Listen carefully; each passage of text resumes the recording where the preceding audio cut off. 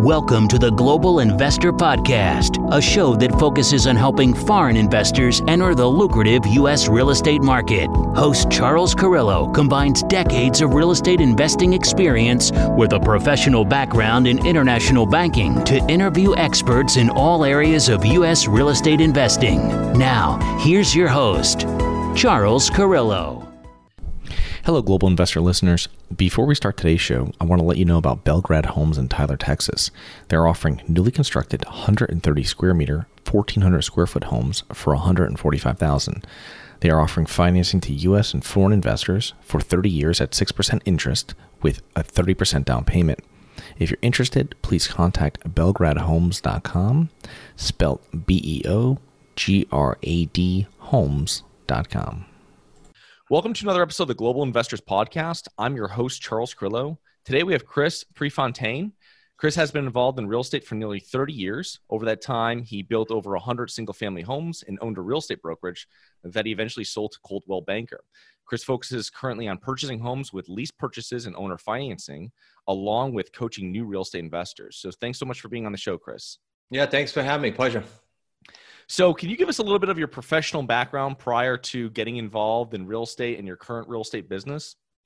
Well, yeah, you date me here, but this would have been prior to real estate for me would be pre-91. So I grew up in a family company, not related to real estate whatsoever. Only in that my father would build buildings and rent it back to his own business, which was a welding supply business. It wasn't real estate, but that's how I kind of saw what was going on in real estate and what the potential was, and understanding like, how the heck are you building your own building and renting it back to yourself? I didn't understand the whole thing, but that's what got me into real estate. And then that led into building, which you mentioned, and then a brokerage, and then coaching. By like 2000, I was starting to coach and do my own investments. So what were your first, first of all, why'd you choose real estate as your investment vehicle? Yeah, it's always intrigued me. I'm going back to 80s when I would pick up, and nothing to do with political back then, but Trump's books. I mean, I would just devour his first, I think he did one and they did another one a little bit later, but that just got me intrigued, and I'd always been around it because of my father. So he would flip land and do those buildings, and I just see it. And I was always intrigued. Yeah, my first real estate book too is Art of the Deal by Trump back in the 80s. My dad had it, and he was a real estate investor, and he had it already underlined and highlighted for stuff that he thought was important. So you're looking through it, and you didn't even know anything about it. I'm reading it. It's pretty interesting. But so what were your first couple real estate investments? I remember specifically we did tied up a split level home on a golf course, backed a golf course, but next to it was an extra piece of land, and my partner was familiar with that, and so I learned how to subdivide the land, get it approved, and then we built a duplex on the land, and then kept the house as a rental, and eventually sold two sides of the duplex separately because you could there, and then sold off the rental eventually. So you got basically 3 deals out of that one deal. So that's what I started playing with in my earlier days. Were you working full time at that time? I was still at the family company when I did that, and then I made the break in 91. My dad sold the company with the intention of me staying, and they fired me in about a month or two. It wasn't long. I didn't last long. They didn't want entrepreneurs on board, right? They wanted employees. So they canned me, and then I started doing building right then. I hooked up with a builder. I never built before, but I hooked up with a builder and started doing that when they fired me. In 91, because that's a pretty tough time to be starting building. Well, it was wacky because it was a tough time to start, A, and B, I had 2 kids, 1 and 2, or 2 and 3, borderline. So I had to start from scratch with that as a backdrop. And I say that for people out there thinking, I wonder if I can make the move, or, the chaos now with the virus. You can do it if you just ask how and get around the right people. Yeah, for sure. So you work on a kind of a unique investing tactic, lease purchases. Can you explain how buying on terms works? Sure. So if you stick with, for the sake of this discussion, we can delve further, Charles, but for the lease purchase, I literally just hung up with a gentleman. His house was $629,900 he wanted. Of course, with what's going on right now, this stuff works even better, what we do. His mortgage was about $500,000. So in the simplest form, I said to him, his name was Michael. I said, Michael, basically what it means, because he didn't know either. So I said, what it means is I'm going to agree that your house is worth around $629,000. You just told me your mortgage is $500,000. I'm going to guarantee you $129,900 equity on or before 60 months. We used to say 2 or 3 years. Now we have the luxury of pushing that out, and sellers are open because of what's going on. And then at the end of that term, I'm also going to pay off your loan. But remember, that 500 loan won't be 500 in 5 years. It'll be a lot less. So that's to my benefit. So during that lease purchase, what happens? We pay the mortgage payment, but we're collecting something higher from our buyer who's in the home, who needs just time to either enhance credit or time to save for down payment. That's it. That's all that matters. And this is how I explained it to him like a half hour ago. And then during that time frame, I'm going to get that buyer mortgage ready, but we didn't put them in there until we knew they could get mortgage ready. And I say that because there's a lot of teachings, and it's public. It's not like I'm talking out of school about people that they say, well, it doesn't matter, put a buyer in there. If they don't qualify, put another buyer, collect another deposit.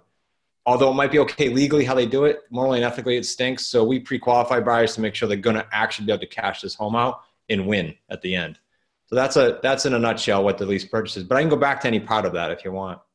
Yeah. So it's when you're using this strategy, are you using it for how long does it last for? And I mean, you're taking one deposit. So you're doing the due diligence, you're doing the background check on that tenant or soon to be buyer of the property.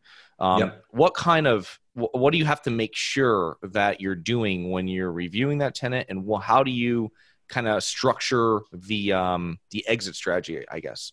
Yeah, a bunch of different things there. Good points. So on the buyer side, they go through the normal criminal and sexual harassment, all that.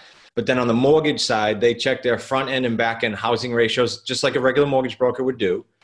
But they have in mind, okay, this person needs time for credit enhancement. But putting that aside, they check all the other ratios. Can they afford it? Are they going to be, is there any change coming where they're going to have an increased income later on? They do the whole underwriting process.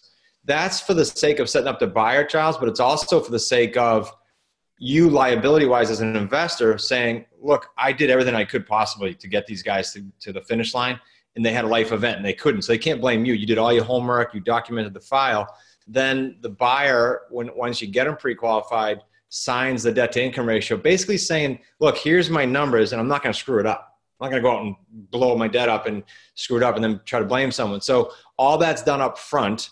And then on the term, to that question, that depends. So there's two depends. One is, what's the buyer qualification? If it comes back and tells us it's about 24 months, with a little wiggle room, that tells me I got to give them probably 30 or 36 months. Because you got to, life happens. Yeah. And then, so my seller, my term has to be at least 3 years or more. So I'm safe cashing that out. Now, if I have a 5-year term or longer, which is the commonality right now, well, I wouldn't have to push and prod and stress out the buyer as much. I could say, look, you get plenty of time, but you got to keep in check here. Mm-hmm. So the deals range from 2 years to 10 years, really, is the broad answer. So if obviously for the buyer, they're not able to qualify for this mortgage, for this, to be able to live in this property, and they wouldn't be able to live in there with the option of purchasing it in a different scenario. So that makes sense. With the seller, why would a seller, these times are different, I understand now with COVID, but why would a seller in normal circumstances, or even in most circumstances, would they be willing to do this other than just say, hey, I'm putting it on the market, I have that $129,000 for the equity, I can, you know what I mean? Why would they want to do that? And then how do you profit off of that? Sure. So the first part, and let's go pre-COVID, like you said, would be a couple things in no particular order. One is they can't sell it. So the expired listing market is big for us. They were on the market and it expired. I don't care how hot a market is, there's expired listings. And why are there expired listings? I don't know. It could be functional, could be price a lot of times. So we'll get them to their price that they couldn't get on the open market. We'll just do it over time. So that's one reason they'll hang in there. It's not for someone who needs their equity out today and is willing to just lower their price. It's for everyone else that's okay waiting for their equity. They'll get more with us over time. In fact, the longer they go, the more they'll get. So that's from the selling end. It could be other sellers. Could be we do a lot of work in the for rent by owner market. So you have burnt out landlords, frankly, and they'll do it with us. They don't want to deal with realtors. People who are perhaps right tight to the line with how much they owe and how much it's worth, can't afford to pay a realtor, can't come out of pocket, don't want a short sale. All of those things, anything that doesn't fit in the box of I need my money today, they're better off doing terms with us. Yeah. I would imagine. The second part was what was the second part of that question? It was a good one. How you make money. Yeah, that's a good one. All right. So here's what I like for the investors, and I know your group is pretty diverse, which is neat. We create 3 paydays per deal. 3. So this differs dramatically from a wholesale or a flipper or building homes like I did. It's a payday up front when they come in with a non-refundable down payment. We average around 28 grand, and that could be up front and or over time, to full disclosure. Second payday is I collect a check from my tenant buyer and I pay the mortgage. That spread that's remaining is mine. Ranges $300 to $1,000 a month per property. We carry 50 or 60 of these at any one time. And then payday 3 is the back end whereby I marked up the house, but I also had principal pay down on that mortgage that we talked about earlier. All 3 paydays for us as a family company range around $75,000 over time. And for our students, low of $45,000 out in Arizona to a high of $250,000 in California and on up. I mean, some deals have been really high lately. Okay. So on that second payday, which is kind of like the arbitrage, the kind of almost residual income there for that set term, whatever it is, 24 plus months. How have you been able to structure? Do you structure deals like this that you hold yourself? Maybe that you may rent out and you might take care of with the end goal, whatever, 5 years on the road of actually refinancing out that owner and keeping the property yourself? Or is this strictly this tactic, the strategy used for putting together the buyer with the seller and kind of managing in the middle until they're ready to buy? Both, all of the above, because I can give you all kinds of scenarios, but one might be, I'll give you something I can think of off the top of my head. One might be, we have a buyer in a home right now. We had previously the sandwich lease setup that you and I just discussed. It's low rent home. I think we own low hundreds. We bought it for 160 or 170, but it's all been principal pay down. When I say bought, controlled. So the buyer needs more time. We don't dislike the buyer. We don't feel like throwing them out. So we're giving him more time, but we never would refi to sign personally on bank loans. We just don't do that. But sometimes we'll raise private money, take that seller out so they're happy, and then tell the buyer, hey, you got plenty of time now. Like, take a year or two if you want. We own the house. So that might be a scenario where we do take the owner out so they're happy and then keep going with our tenant buyer. Other times if the tenant buyer has trouble, we may simply extend the contract with the seller. A lot of these deals, you and I are talking lease purchase right now, but a lot of these deals are seller financing with principal only payments. So those go on. The longer they go, the better it is for us, for principal pay down. You said principal only payments or interest only? Oh, okay. On owner financing, we do principal only payments. So I'll combine that with your earlier question about do we keep any of these? So we've done recently a 6 and a 4 unit that were free and clear, no mortgage. We bought them and we structured principal only payments, improved the rentals just like you would on any small multi. And then we did flip those out after like 3 or 4 years, but they were owner financing deals. So we have massive principal pay down and appreciation. So yeah, there's all kinds of scenarios. Our office building was owner finance for 20 years. And we have tenants in it. So whether I'm there or not, we're not physically there now, but when I'm there or not, the place covers itself. Yeah, that's nice. I mean, owner financing is definitely a great way of purchasing any type of properties, whether they're for yourself personally or for investment properties, definitely, because, I mean, so many constraints with the bank and other lending facilities. I mean, it's not to mention the liability, right? I learned that the hard way in 2008 when they all came knocking on whoever signed personally. Well, how about don't do that? You don't have to worry about it ever. Yeah, for sure. And what kind of tips do you have for buyers or for buyers and sellers on terms? So if one side of the transaction or the other. Well, let's go with you're talking about buyers and sellers, the consumer, not the investor. Right. So if I was buying from you on, say, owner financing, what would you look out for if you were advising, and then what would I look out for? Yeah. Okay, so I just told that same gentleman, so this is on the seller side, he said, well, I have a couple other people that propose lease purchase too. Now, whether he did or not, I said to him, hey, Michael, I get it. I either fit or I don't, but do your due diligence. And he said, okay, what do you mean? I said, we got A+ BBB rating, and I've been at this for 30 years. So the people that are offering you these offers, and I don't want to know who they are, make sure they've been around, make sure they have a track record, make sure they do what they say they're going to do, and make sure they're BBB rated. So I've set that expectation up in his mind to go do that as a seller. As a buyer, quite frankly, similar. Make sure that the investor is doing the due diligence and proving to you that they can help you win, get to the finish line, or else they're setting you up to fail. Then you're both going to be miserable in 2 years. And also that the company's got a track record. And I'm not saying that a new person is not good. I have students that are new around the country, but they're tied to us nationally. So they have that credibility. Yeah. You're doing your due diligence with the person that you're getting into a contract, which makes sense for any kind of, any type of business arrangement or situation. So with what we're talking about in regards to, just one other question before, is I know, none of us just for listeners, none of us on this call are attorneys, but when you're taking these properties, are you putting them into some kind of subject to trust? Is that how you're taking control of these properties? Okay, so different answers for that around the country. Us personally, we use mostly LLCs. So we'll put a bunch into one LLC because we're either controlling on the lease purchase or owning on the owner financing, or we do buy subject to as well, subject to existing financing.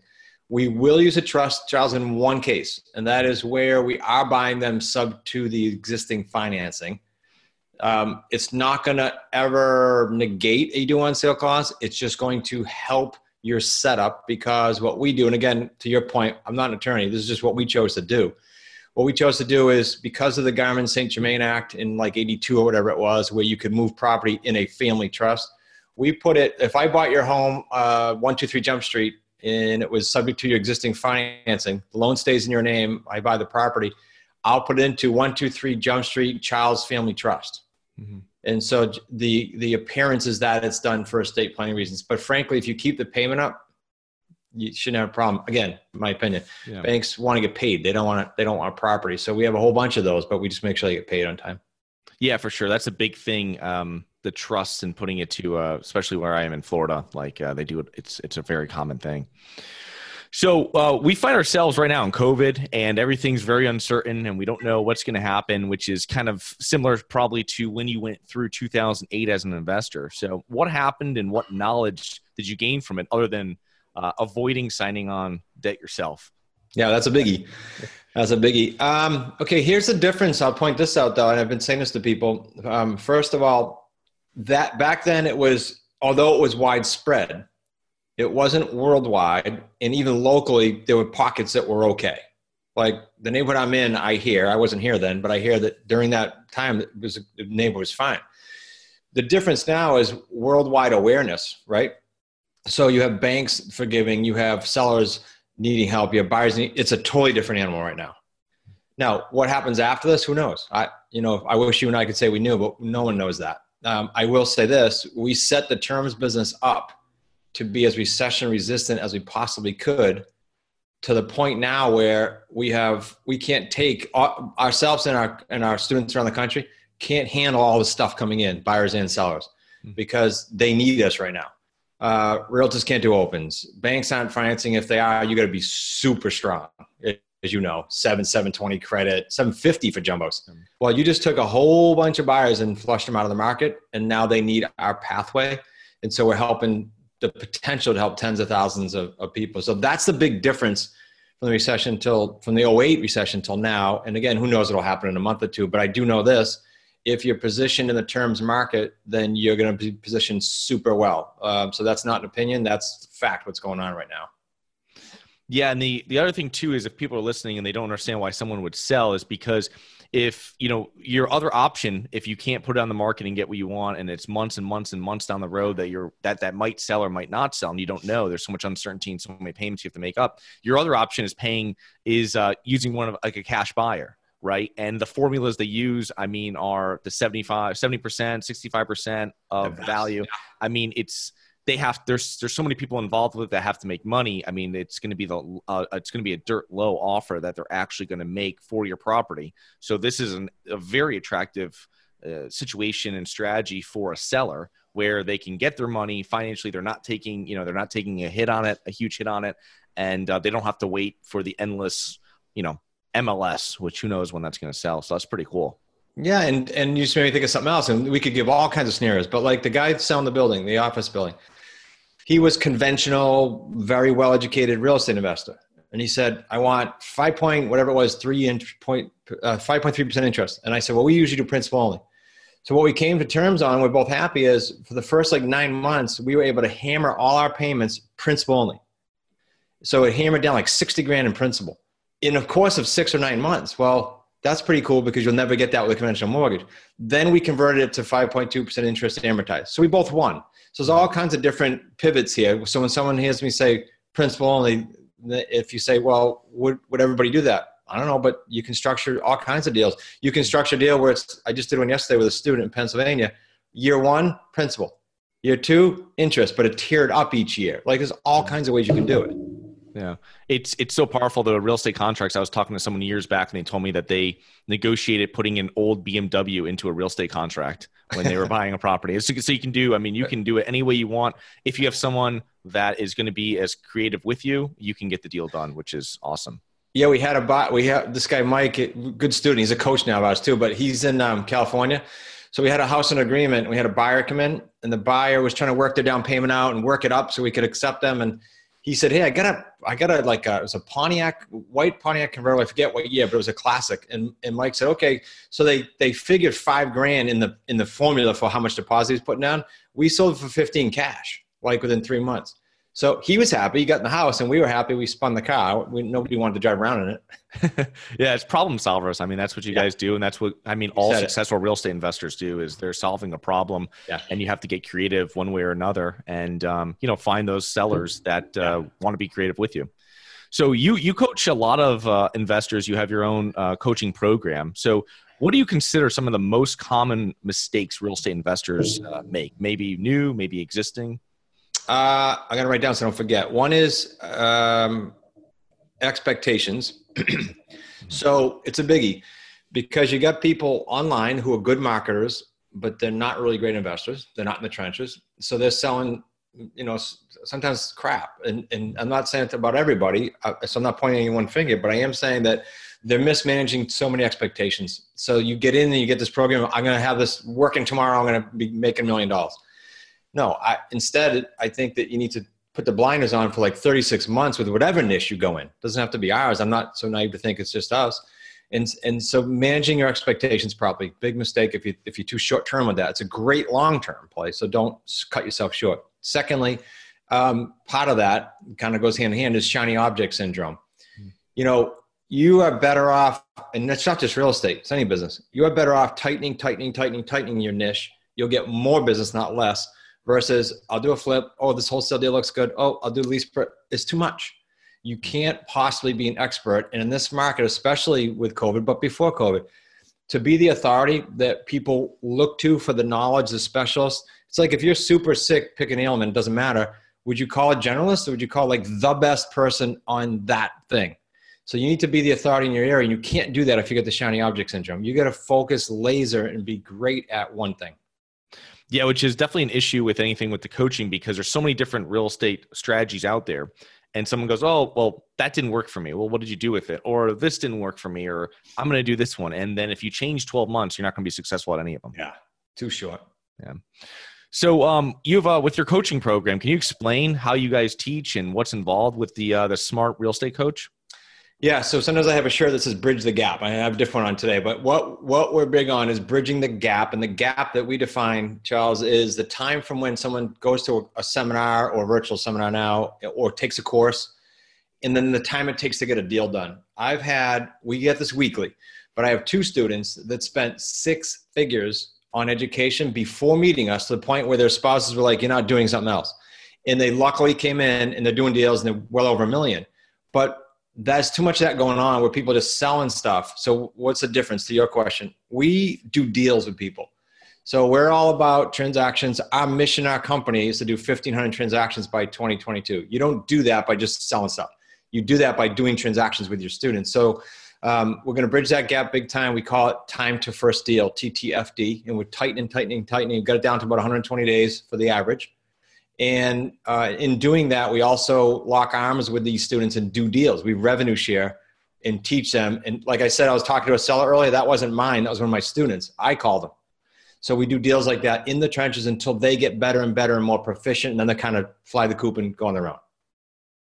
Oh, awesome. Yeah, that's great. There's not too many coaching programs out there where they actually partner with the students, which doesn't really help. An online course is great, but if you can't bring that and you can't integrate that into a deal or into your business life, it's kind of worthless. Yeah, spot on. And the other piece of that is And it's in my book. I have a whole chapter that says what can go wrong, because too many times you go to the seminar or online course and you think it's great. And then your first curveball, you go, what happened? It's supposed to go this way.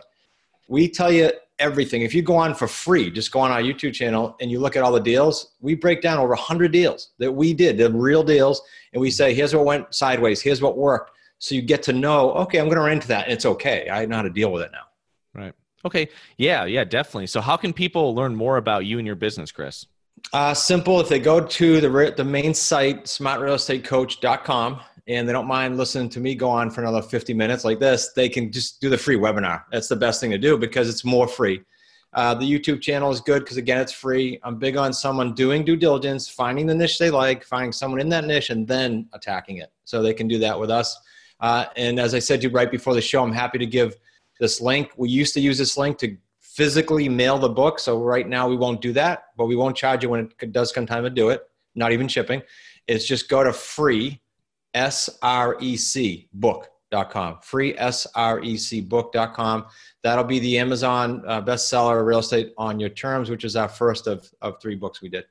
Awesome. Well, thank you very much for being on the show today, Chris, and look forward to speaking to you in the near future. Yeah, pleasure. Look forward to it. Thanks, Charles. Thank you.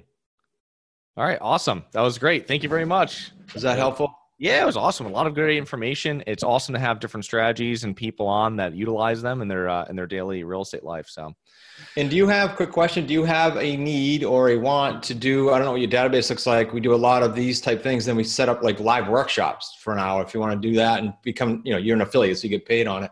I don't know if you have a database that would work for.